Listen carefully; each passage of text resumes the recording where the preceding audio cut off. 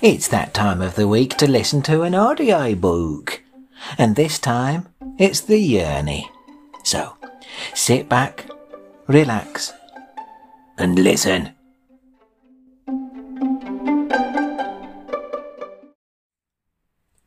Interlude. Okay, Sam's just gone off to clean his 20, so I have free rein over the typewriter. I hope you're still coping with Sam's story. I would like to say that he has a unique imagination, but at the moment what he's talking about isn't too different from a typical trip to the shops for us. Allow me to take this opportunity to apologize for his consistent misuse of my name. My name is not Ollie, it is Joel. I beg you to hear me, because everyone here just listens to Sam, and it's very upsetting. The journey hasn't taken us far out of Neatweed, so I'm expecting Sam to want to go down to the lake soon. That's his normal course of action when he's running out of ideas. He's convinced that there's a sea monster there, but there definitely isn't. I'm still not sure exactly how this is meant to help the Schlampitude Nation Tourist Board, but having a logical reason doesn't really enter Sam's mind, to be honest. I'd like to take this opportunity to tell you about the geography here, because it really is quite interesting. Or at least it would be if I had the chance to enjoy it. If nothing else, I hope that this story, fictional though it is, gives you an insight into what my life is as Sam's friend. Oh, I can hear him coming back now. I hope to catch up with you before the end of the book. Chapter 11. What happened? Night in the book. Why did that happen? And then what? Oh yes. So Sam turned to Ollie and said, "Let's go." Ollie had a determined look on his face and nodded his agreement. "Let's save Jiminy Glen," he said. "Where's Cousin Stupid gone?" asked Sam out loud. Both of them looked around but couldn't see him. "I think we should at least head off in the direction of that milk float," said Ollie, and Sam agreed. By the time they'd got around the slippy bits of the hillock, Gertie was out of sight, so they started to follow the tracks. Sam pulled out a sandwich. "Sam, where did you get that from?" asked Ollie. "Me posh-posh," said Sam. "How long has that been there?" "A while," said Sam, mysteriously. Ollie sighed and looked down at his feet. "Do ye want one?" asked Sam. "No, thank you. I'm hungry, but I'm not in the mood yet for a sandwich." There was silence. "A what?" asked Sam. "A sandwich." "No, didn't quite catch that." "A sandwich, Sam. That's what you're eating." "Oh, right.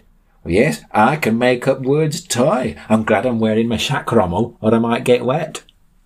Ollie looked depressed, then looked up and his expression brightened. They'd been walking for long enough now that the car park had faded into the distance, and he could see a hot dog van by the side of the road. "Sam, can I get myself a hot dog, please?" he asked. "I care not," said Sam, and a life expression on his face. Ollie walked up to the van. "One hot dog, please," he asked. "What?" came back the shrieked reply. "Oh, no," said Ollie, his eyes dropping even further. "I recognise that voice," said Sam. Ollie started to mutter. "That's Frau Milk." "Do you want some milk?" she asked. Ollie said, "I'm hungry. Do you have anything I can eat?" Frau Milk spun on the spot. "Oui," she said. "I've got a little glass of milk." Ollie paused, trying to keep his rage at bay. "No," he said through gritted teeth. "I want something to eat." "I've got iced milk, or milk on a stick, or milk in a box, or milk. Then she paused, looking around to make sure no one was listening. "Or," she whispered, "I have milk.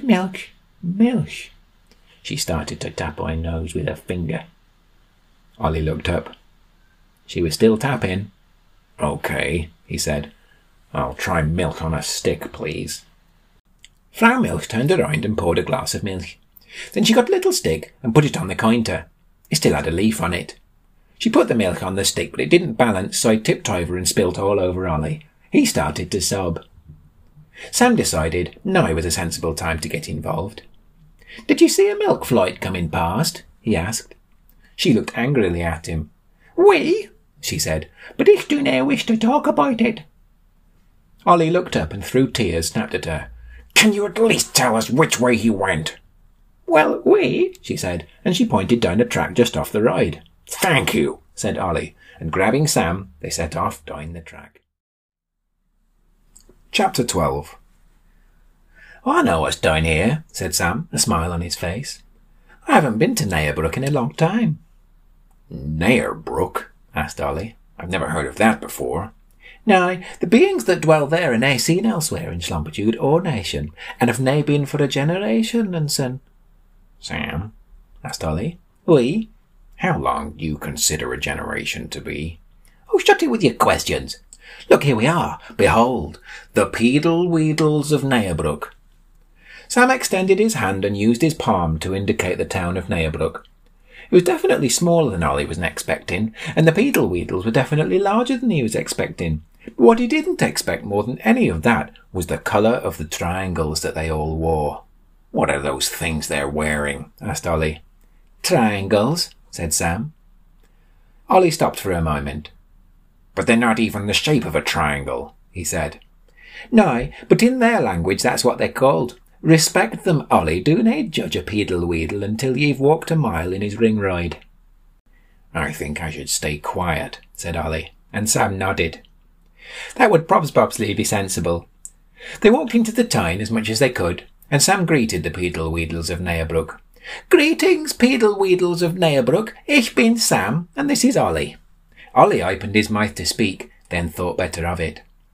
We are searching for a friend and an important member of our community, a leader amongst us who has been cruelly kidnapped by a newsagent. The Peedle Weedles of Nayabrook looked at each other, and then back to Sam, with empathy on their faces. They quickly wiped it off before bowing. The leader of the Peedle Weedles of Nayabrook, made obvious because of the particular shade of shoggle used in the trim on his triangle, stepped forward. "And who might you be?" he bellowed, in a voice that sounded like plastic. Thick, light blue plastic. Sam and Ollie looked at each other in appreciation of the correct grammar. Sam opened his mouth to speak. Sam and Ollie, residents of Neatweed and willing subjects of Jiminy Glynn. Residents, because we are, and willing, because we must be.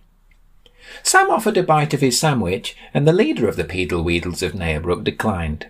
The leader then turned to the rest of his clan with a smile on his face, and they all applauded. "In recognition of this gesture," the leader started, "we will teach you to dance." "Up hand ye," said Sam. The Peedle Weedles of Nayabrook set to work, teaching Sam and Ollie how to dance. One step forward, one step back, one to either side. Naturally, easier for the Peedle Weedles of Nayabrook than for Sam and Ollie. It took a while for them to get settled, but after a while they got the gift. Sam and Ollie's arms were outstretched, their feet stamping on the floor, heads beating against each other's chests. After some time, Sam turned to Ollie, a concerned expression on his face. "This is fun," he said, and Ollie agreed, "but Jiminy Glynn needs rescuing."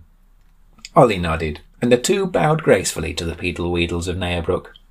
"We must go," said Sam. The Peedle Weedles of Nayabrook gave them a gift, and wished them a fortunate journey. Sam and Ollie set off, and could hear the sound of dancing for at least 20 after they'd left the camp. Chapter 13. Sam and Ollie hadn't been walking long before Ollie spotted something. "Hey, look," he said, in that nasal tone he talks in when he thinks he's being clever. "I say what I want." Sam walked over and looked. Yes, very clear milk flight tracks, right in the middle of the track. "We're heading in the right direction, Ensign," said Sam. "Indeed," answered Ollie. They followed the tracks for a while, before seeing that the milk flight was ahead, parked at the side of the track. Footprints led away and into a little hut with a thatched roof. Smoke crept out of the chimney. "That thing that smoke creeps out of, swept by chimney sweeps." "Ye call it chimney, I call it chimney. Same thing." "Shut it." "Let's go in," said Ollie. They walked up to the front door and listened carefully. A slow creaking sound crept out through the door. Sam rang the doorbell. "What are you doing?" demanded Ollie. "Ringing the bell. Maybe someone's home." "Yes, but Gertie will know we're out here." Before Sam could answer, the door opened and a lovely little old man answered the door. He was wearing a waistcoat. "Come in," he said. "I was just about to make some tea." Ollie couldn't help his tummy rumbling, so they walked across the threshold. "Please, sit down," he said, and indicated to some comfy chairs around a fireplace. Gertie was nowhere to be seen. Sam sat down, but Ollie wanted answers. And a piece of cake. "Did a milk float visit you earlier today?" "What? Oh, yes, he often comes here. He likes to have a cup of tea with me. Would you like some cake?" Ollie couldn't help himself, but grabbed a slice of fruitcake and sat down heavily in an armchair. Sam was sitting on the sofa, trying to fit a butterfly cake into his mouth all at once. "Tea?" the old man asked. "Yes, please," both Sam and Ollie replied. Ollie looked up from his cake. "So, Gertie often comes here?" "Oh, my, yes. He enjoys my cakes and he eats it. He eats it all up. And he has some tea. Would you like some?" Ollie looked a bit confused. "I think we just said yes," he said. "Oh, yes, I remember," said the man. Ollie waited a while before asking his next question. "Where's Gertie now?" "He ran out the back door, but that was a good half an hour ago. He said he was going to... where was it now? Ah, yes, tea." The man turned to the kettle and switched it on. "Yes," said Ollie. "Where did he say he was going?" "Oh, sorry. The mountain of McGlointin. Not too far from here." "I know it well," said Sam ominously. "We can afford the time for a cup of tea." Chapter 14. The lovely little old man was standing at the counter while Sam and Ollie sat around eating cake and waiting for their tea. "Do you need any help?" asked Ollie. "No, Pantier," came the reply. "I've already mixed the sugar into the milk and poured that into your cups. Now to add the hot water. And now, I just need to find me tea bags." Sam and Ollie looked at each other in horror. Sometimes they do nae see eye to eye, but a badly made cup of tea is something that no one can disagree over. "I think it's time for us to go," said Sam. "Indeed it is," said Ollie in disgust. "How dare you!" They marched out the back door and slammed it behind them. Chapter 15.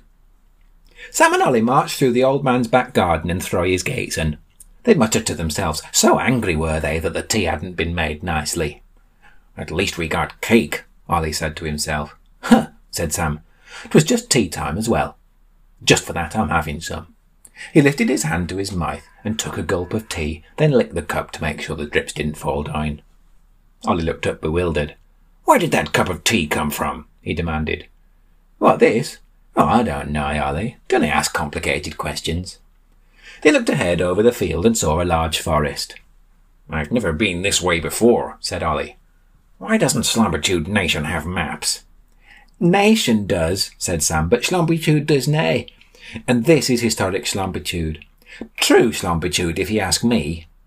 Sam looked into the distance, coolly. "Do you know where we are?" Ollie asked. "I think so. That's the Crine Line woodland, known locally as the Wetwood or Blue Wood, because of the colour." Ollie looked carefully at the forest. It was definitely green.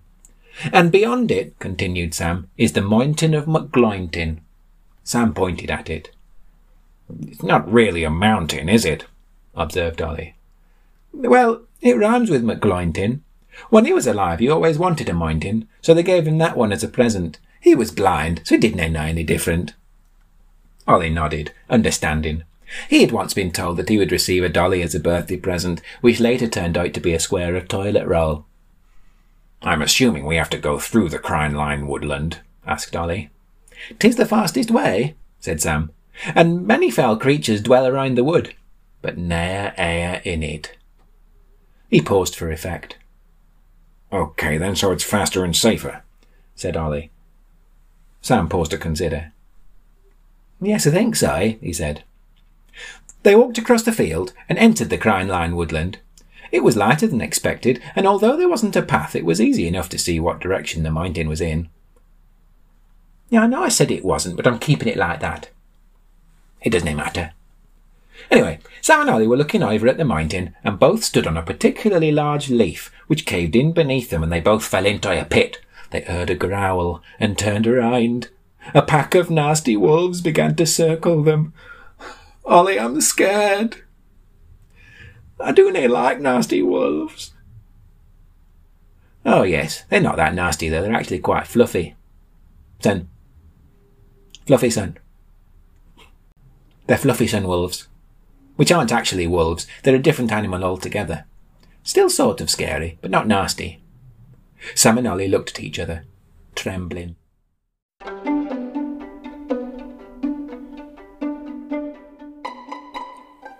Join in next time for another exciting instalment of The Journey. Bye.